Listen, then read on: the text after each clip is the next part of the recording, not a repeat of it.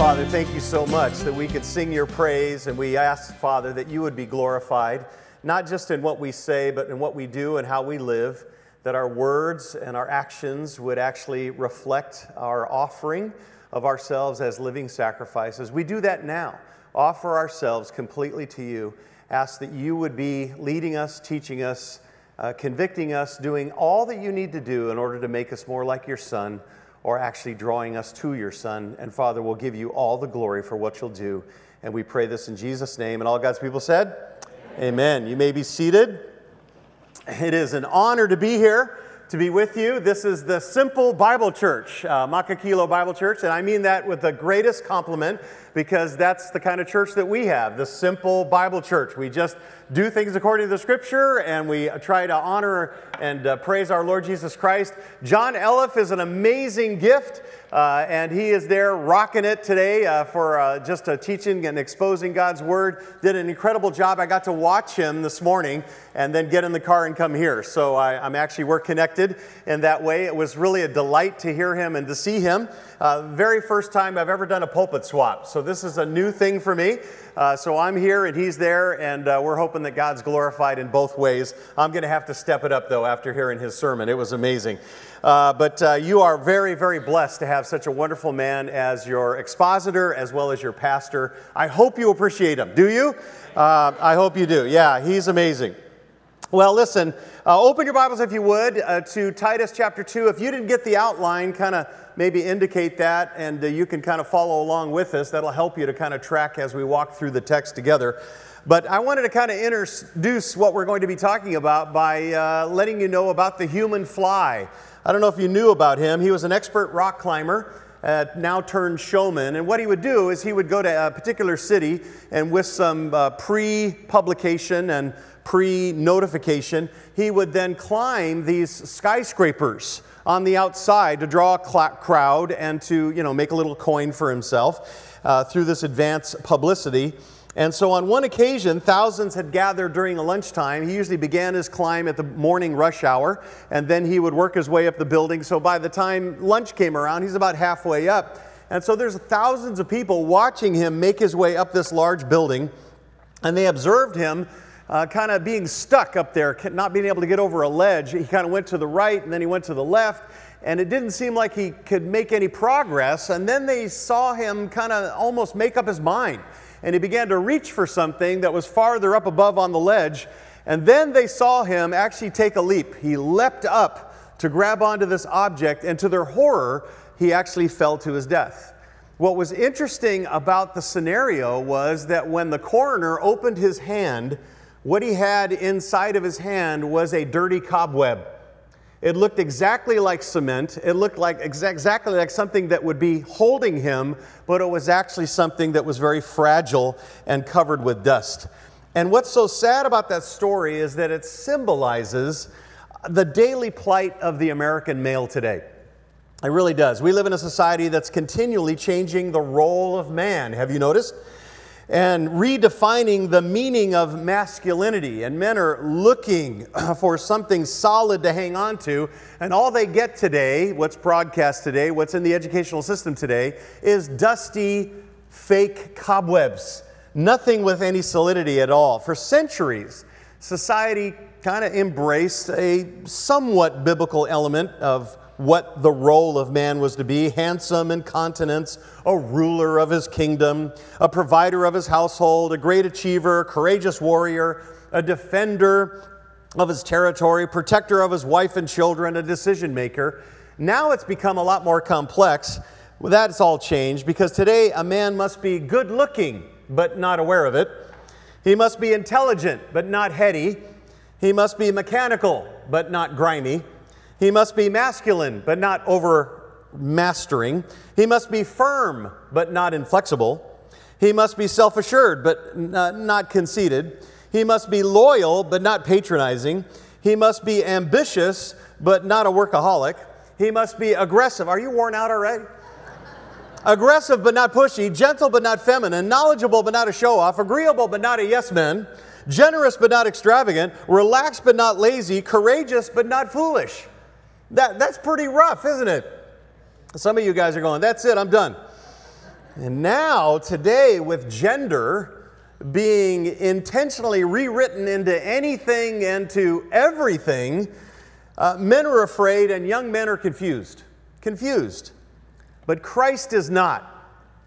Christ is not. Jesus Christ, who made this world, also created men, and He created women, and He made each of the two sexes, and let me emphasize, only two, a specific detailed design. Now, if you're here this morning and you've submitted your life to Jesus Christ, then with that genuine regeneration, with that submission comes a love and a submission to His Word, the Bible. And with that desire for obedience that He has put in your heart will come a pursuit of His will, which then, when it comes to His design for women and for men, you're going to want what He designed. You're going to want and desire that. And what you and I desperately need today is to study God's original blueprint, right? That comes from the Scripture. It's found in God's Word over the roles of men and women. Now, that's just what I did back in the 1980s. I had the opportunity of being a college pastor of a struggling college ministry, and we started a series called Let the Men Be Men and Let the Women Be Women. Sounds creative, doesn't it? Interesting enough, it was an amazing opportunity, amazing series. God did some amazing things. And it just now, one of the men who was in that group actually became a publisher. He's publishing the Legacy Bible. And 2 years ago, he asked me to write 2 books, Let the Men Be Men, Women Be Women. And they are designed for high school, college, and young marrieds. They're not a scholarship work. They're a biblical work. And if they can be an asset to you, great. But that's what we did, and they just are now published just this week. And all of it's based on Scripture, and primarily it comes from Titus chapter 2. So if you're not there, please turn there, because Paul left Titus on the island in Crete to set things in order. You see that in Titus 1:5. And the Cretans were having a problem putting their beliefs into behavior. That was their problem. And that included Titus instructing the various age groups and sexes, men and women, in the church as to their role and to their proper God-designed behavior. So in chapter 2, Paul describes how each sex and how each age is to live out their faith in the midst of a secular, very secular culture. In verse 1, if you take a look at Titus chapter 2, he talks about sound doctrine. That's healthy doctrine. That's doctrine that's lived out. Doctrine that actually makes you like Jesus Christ.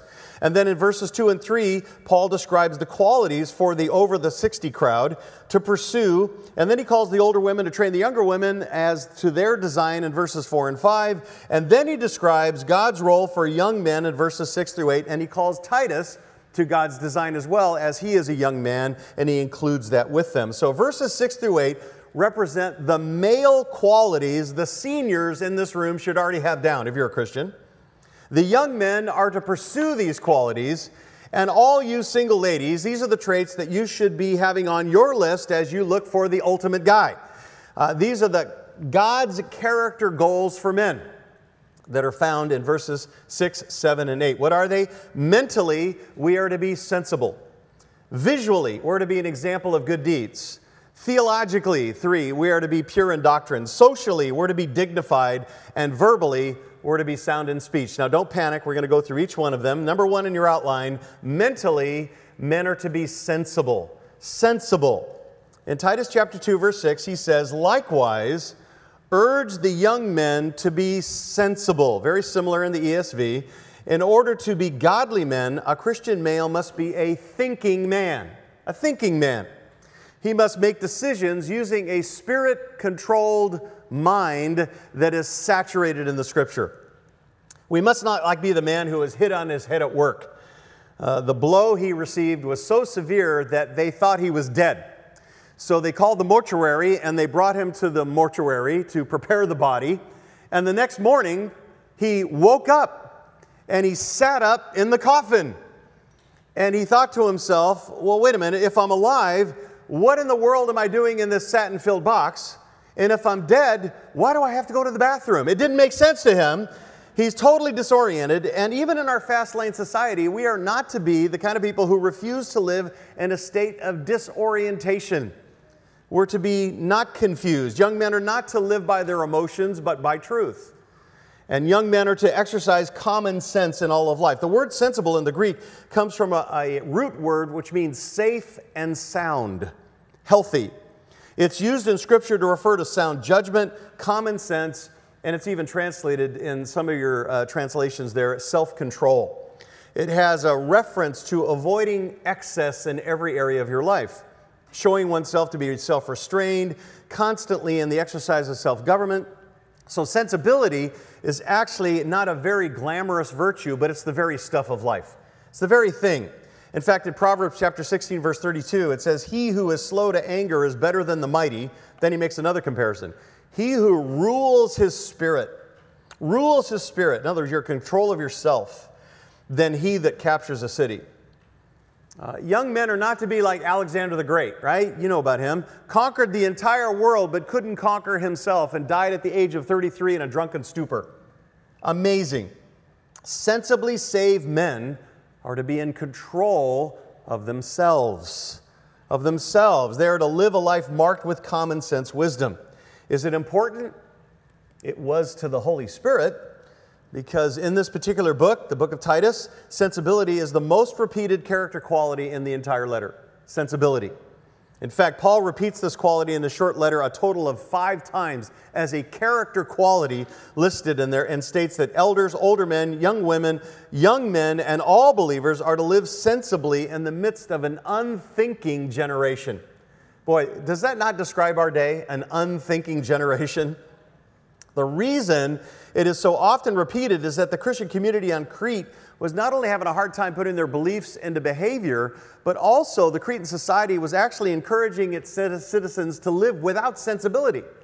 So to get a real good picture of that, look at chapter 1, verses 12 through 14 of Titus, chapter 1, 12 through 14, and see how difficult their society was. It says, "One of themselves, a prophet of their own, said, 'Cretans are always liars, evil beasts, lazy gluttons.' This testimony is" what?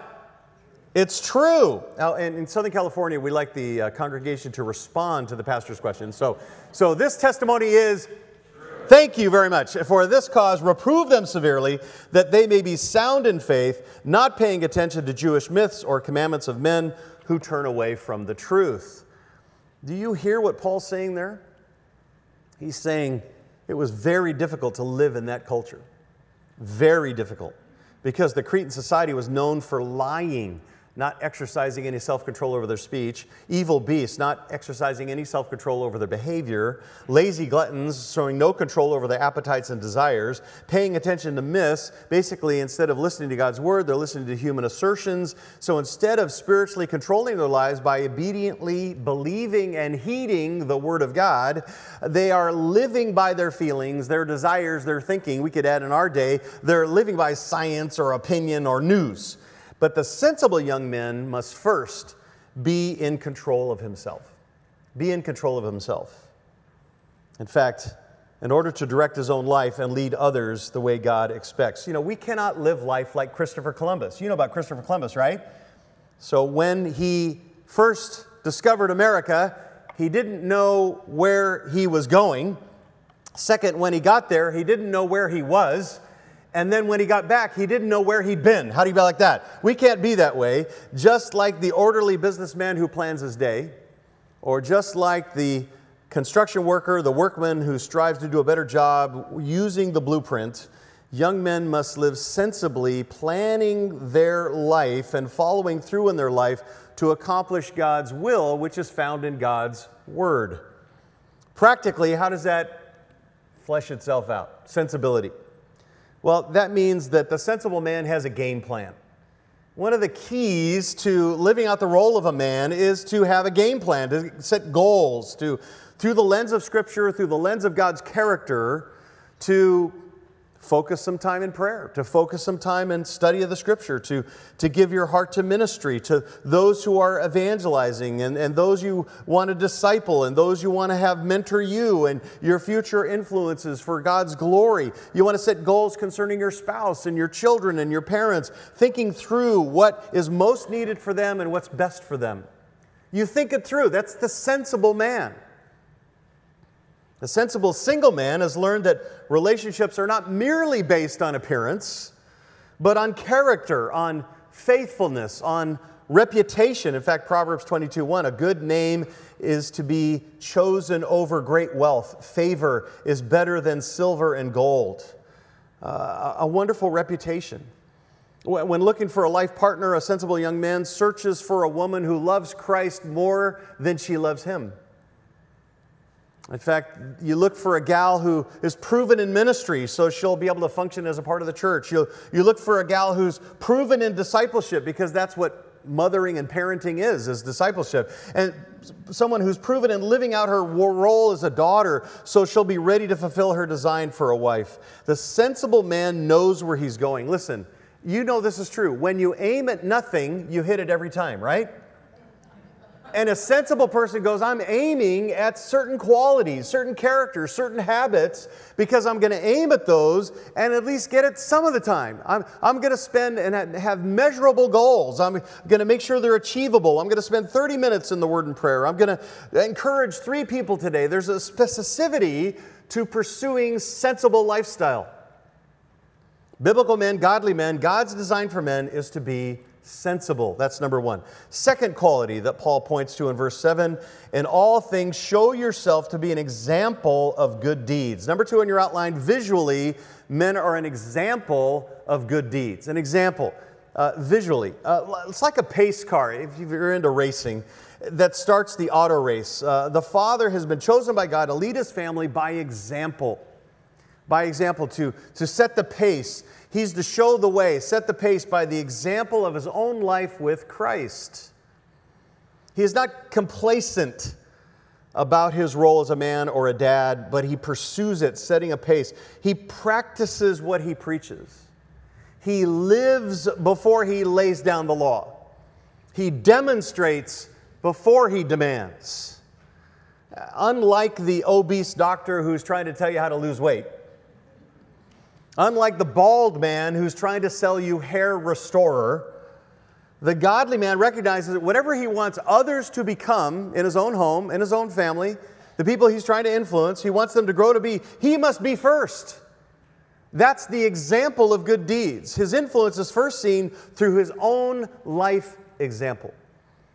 Men are called to live every aspect of their lives as an example. And that word example there is tupos, which is where we get type from. It was basically a rock or a stone that was made with an impression so that it could make a coin or seal a document. Therefore, it becomes a pattern or an example to follow.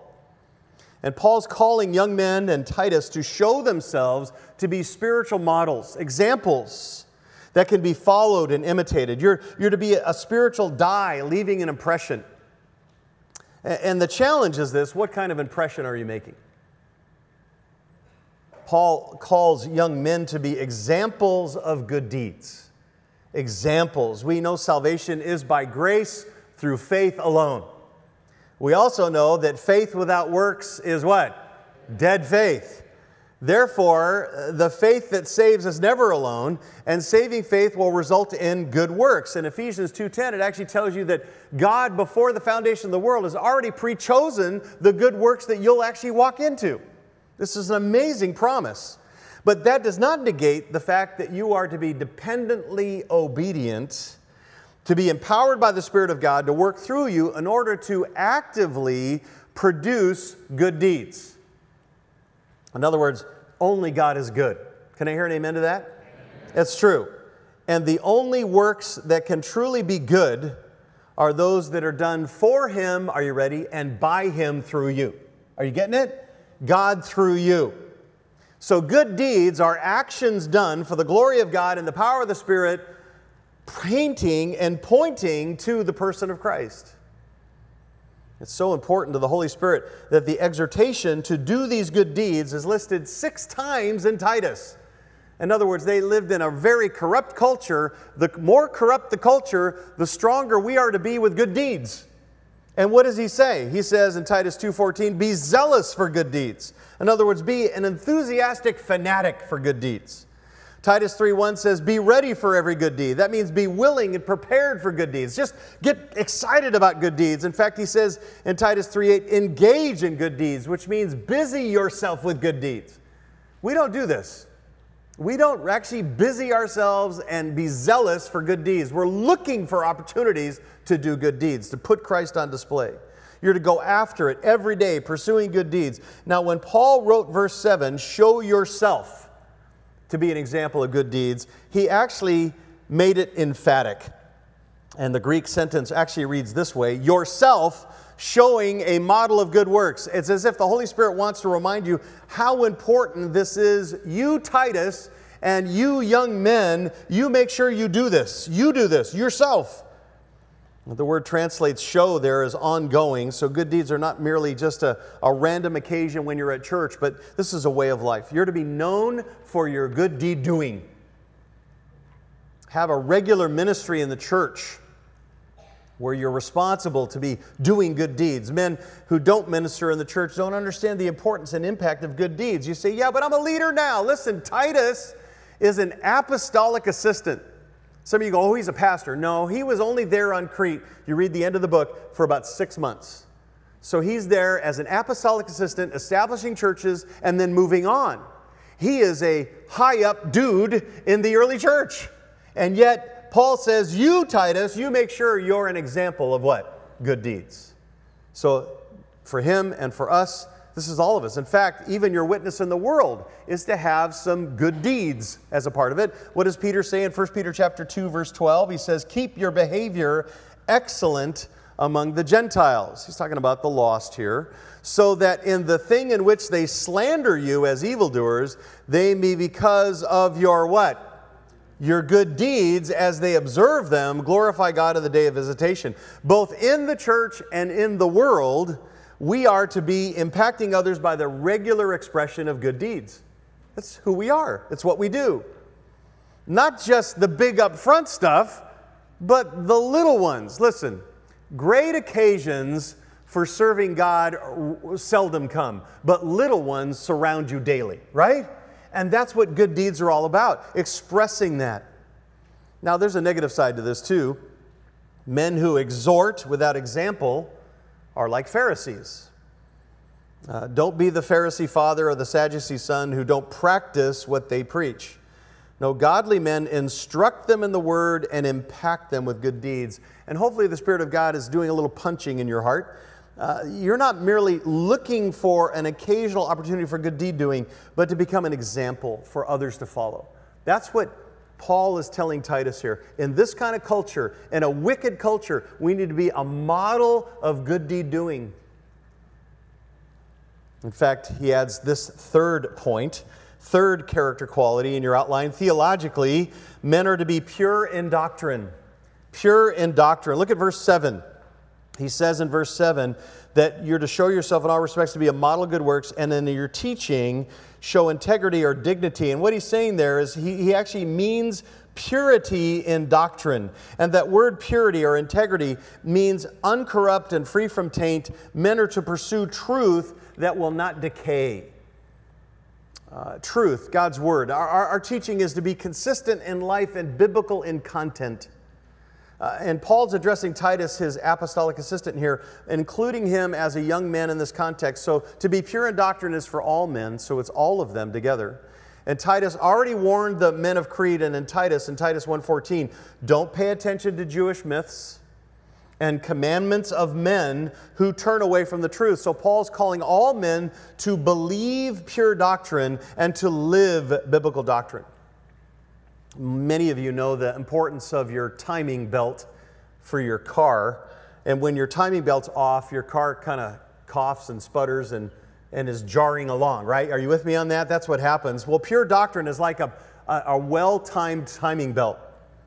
It keeps a man's spiritual life running smoothly and effectively. Those men who live by the timeless truths of the Bible have God's wisdom and strength to empower them. On the other hand, if the principles that you're living by are wrong, or they're mixed, or they're diluted, your spiritual timing will be off. You'll lack direction, you'll lack power.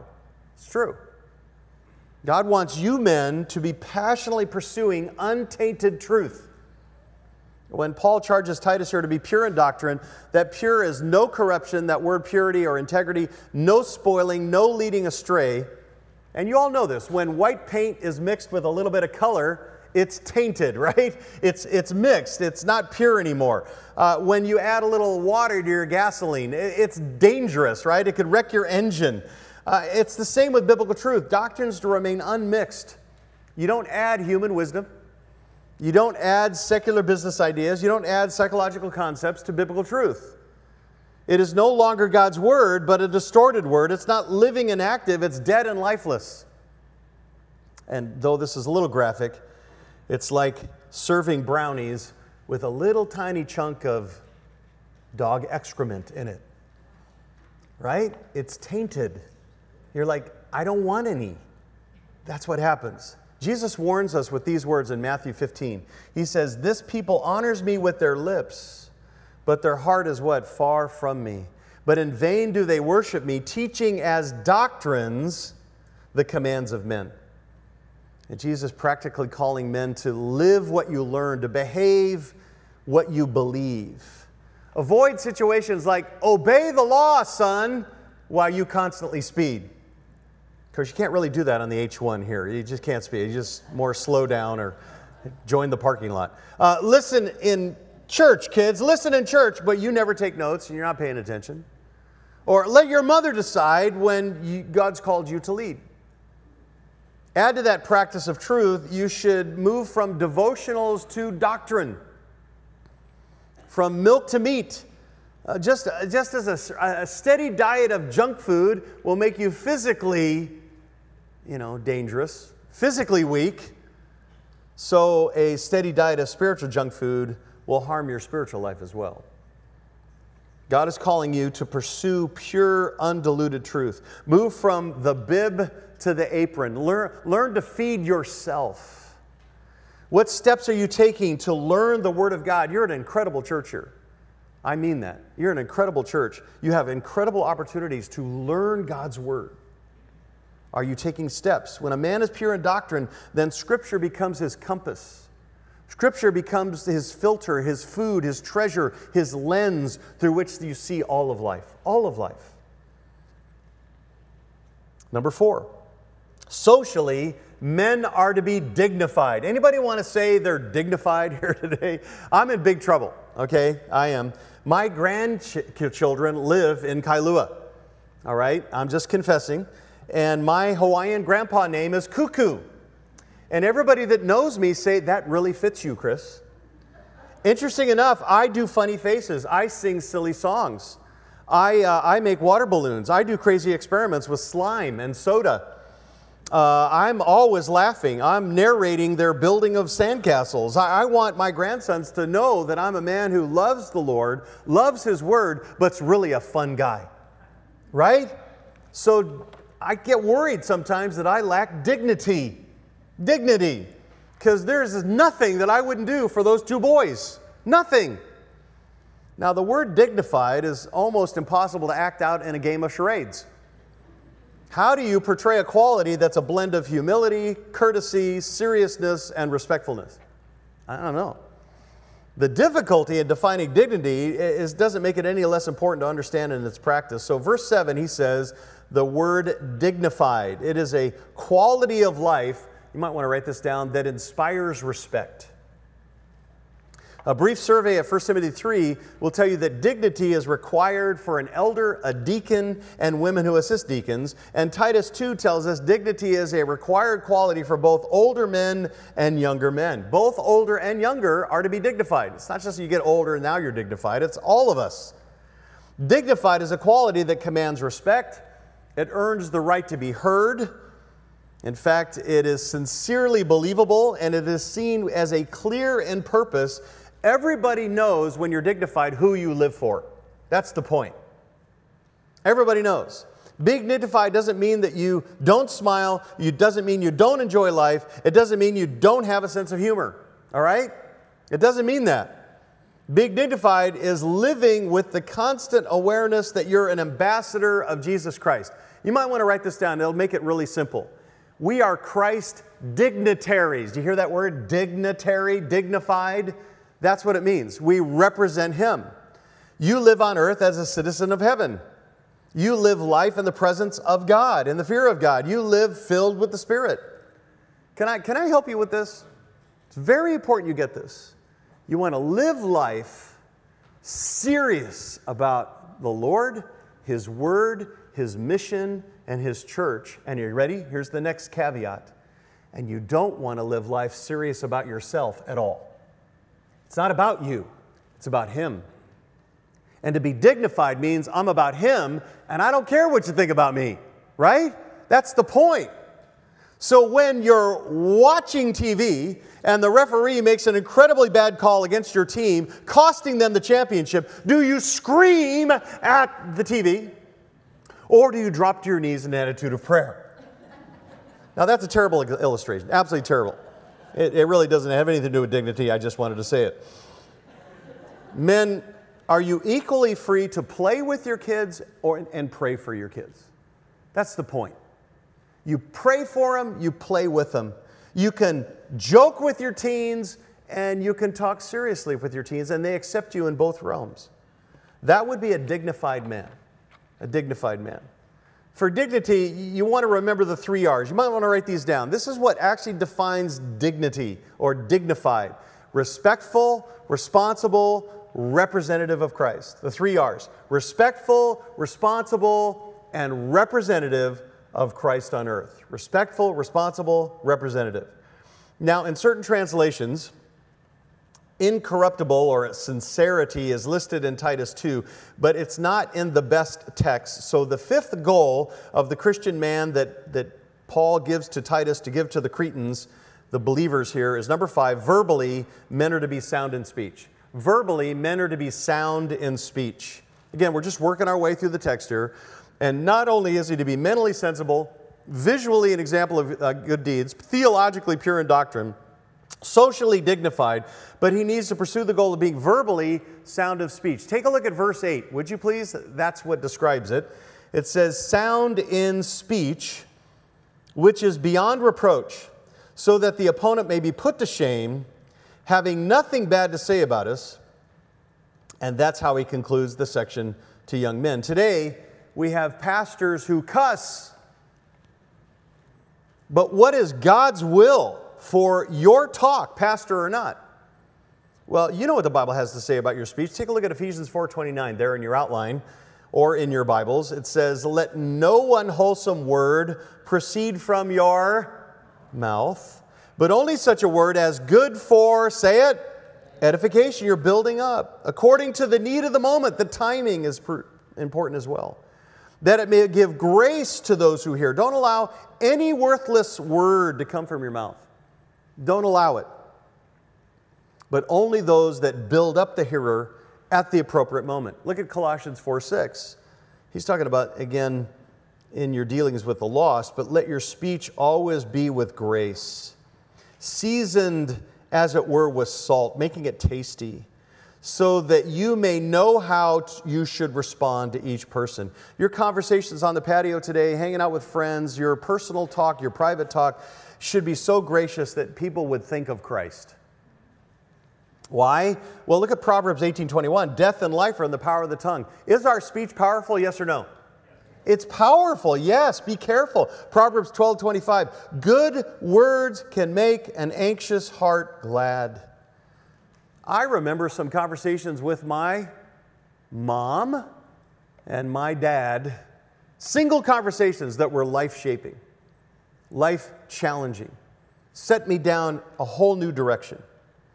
Yet I can also recall saying things that the moment they came out of my mouth, I wanted to pull them back in. Anybody there with me?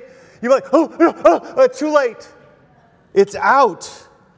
And that's what he's talking about. A man's speech must be sound. Now that word sound is the Greek word hagios, where we get our English word for hygiene, which is exactly what I say to my wife every morning, hygiene, okay? But that's really not what he's saying here. He's saying that it means safe and clean words, clean words.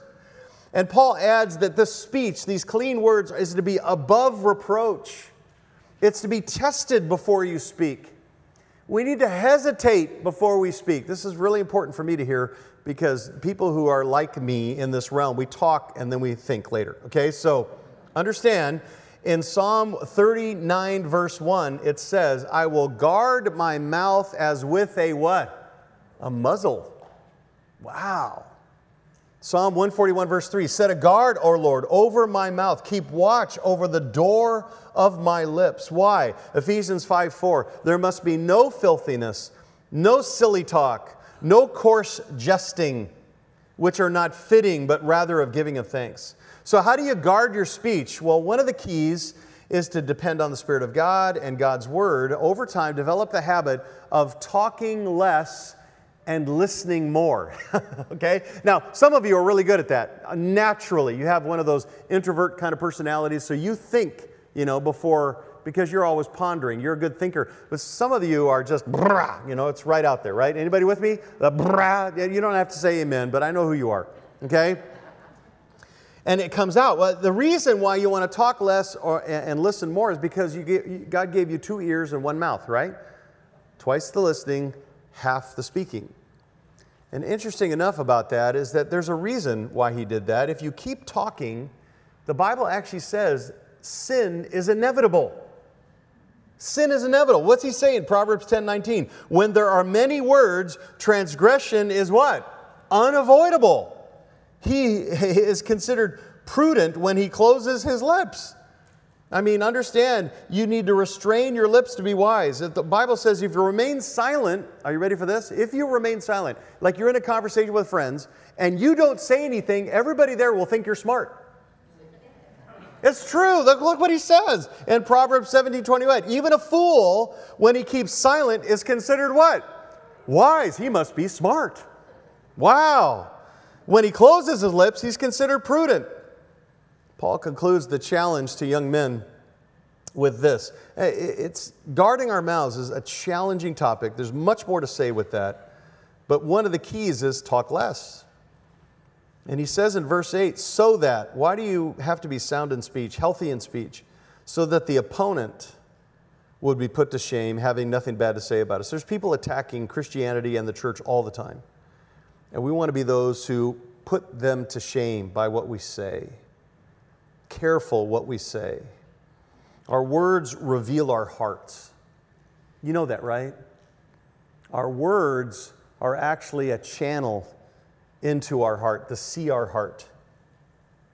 The Bible's very clear about that. And our speech is to reveal that our hearts have been transformed by Christ, regenerated, born again, made new. Our speech is a big part of our witness, and our words make Christians unique. When everybody else is swearing, you're sweet. When everybody else is crude, you're Christ-like. Our speech is to be so refreshing that those who are lost will have nothing bad to say about us. That's what he's saying. So why should Titus and the young men pursue all these 5 goals? So that if the false teacher was to put Titus or the young men on trial, they would find no accusation against them. And what's exciting is that you can become this man. The Lord never commands you what He doesn't empower, and therefore His design for men and women is perfect, and you can taste of His blessings as you pursue this plan for you, especially with these final challenges. Here they are, final challenges. Letter A in your outline. Godly men take the lead. Godly men take the lead. Men are designed to be the head. We tell the men in Southern California all the time, this is shocking. We have men's events. We'll have a giant shoot fest. We have an inordinate amount of police officers at our church, and so we'll have a giant thing where everybody comes and shoots guns. It's only men, all right, shoots guns. We have meat for lunch. No utensils, just pork and beef, and we just grab it and stick it on our plate. It's a man event.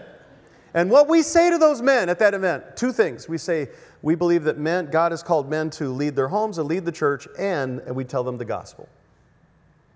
Listen, men are to take the lead. By the power of the Spirit, you'll be a blessing to the church, respected in your homes, a fruitful witness in the world, but take the lead by pursuing these qualities of Titus 2. Demonstrating, living out an example of good deeds, visually, being that sound speech individual, being sensible. Letter B, Godly men become pure in doctrine. If you are, then you will make a commitment to get serious about studying the Word and about applying these qualities. This is really 5 days a week. Really, what you have here is Monday, mentally sensible; Tuesday, visually example of good deeds; Wednesday, theologically pure in doctrine; Thursday, socially dignified; Friday, sound in speech. You get the weekend off. No, that's when you practice. You practice them. But this is to be lived out. And no one's going to make it perfect till heaven, but you can make progress. If you're genuinely born again, you can make progress. And letter C, godly men must be in Christ. If you remain marginal as a man, no one will ever know for certain if you're in Christ or not. The only way to be a assured believer is to live out Christ. The only way you can pursue these qualities, are you ready for this? The only way you can pursue these qualities is to be in Christ. You're separated from Christ because of your sin, and if you believe God became a man in the person of Christ, died on the cross by taking the punishment you deserve for your sin, then rose from the dead, ascended into heaven, if you turn from your sin in repentance and you rely on Christ by faith, you put your life in His hands. If your sin falls on the cross, then His righteousness can cover you. It's actually almost termed as the robe of righteousness. It's the robe you must wear to be in God's presence. And if you don't have His perfection that has been given to you by Christ, you cannot be in His presence, now or forever. But if you wear that robe by putting your faith in Christ and turning from your sin, allowing you to be right with God, empowering you to follow His word, and actually, you can begin to fulfill His design for men. And the challenge today is stop grabbing the cultural cobwebs and become a man who's committed to truth and become the man that God created you to be. And all of God's men said, Amen. Let's turn to Christ. Amen. Let's pray together. Would you stand with me as we close in prayer?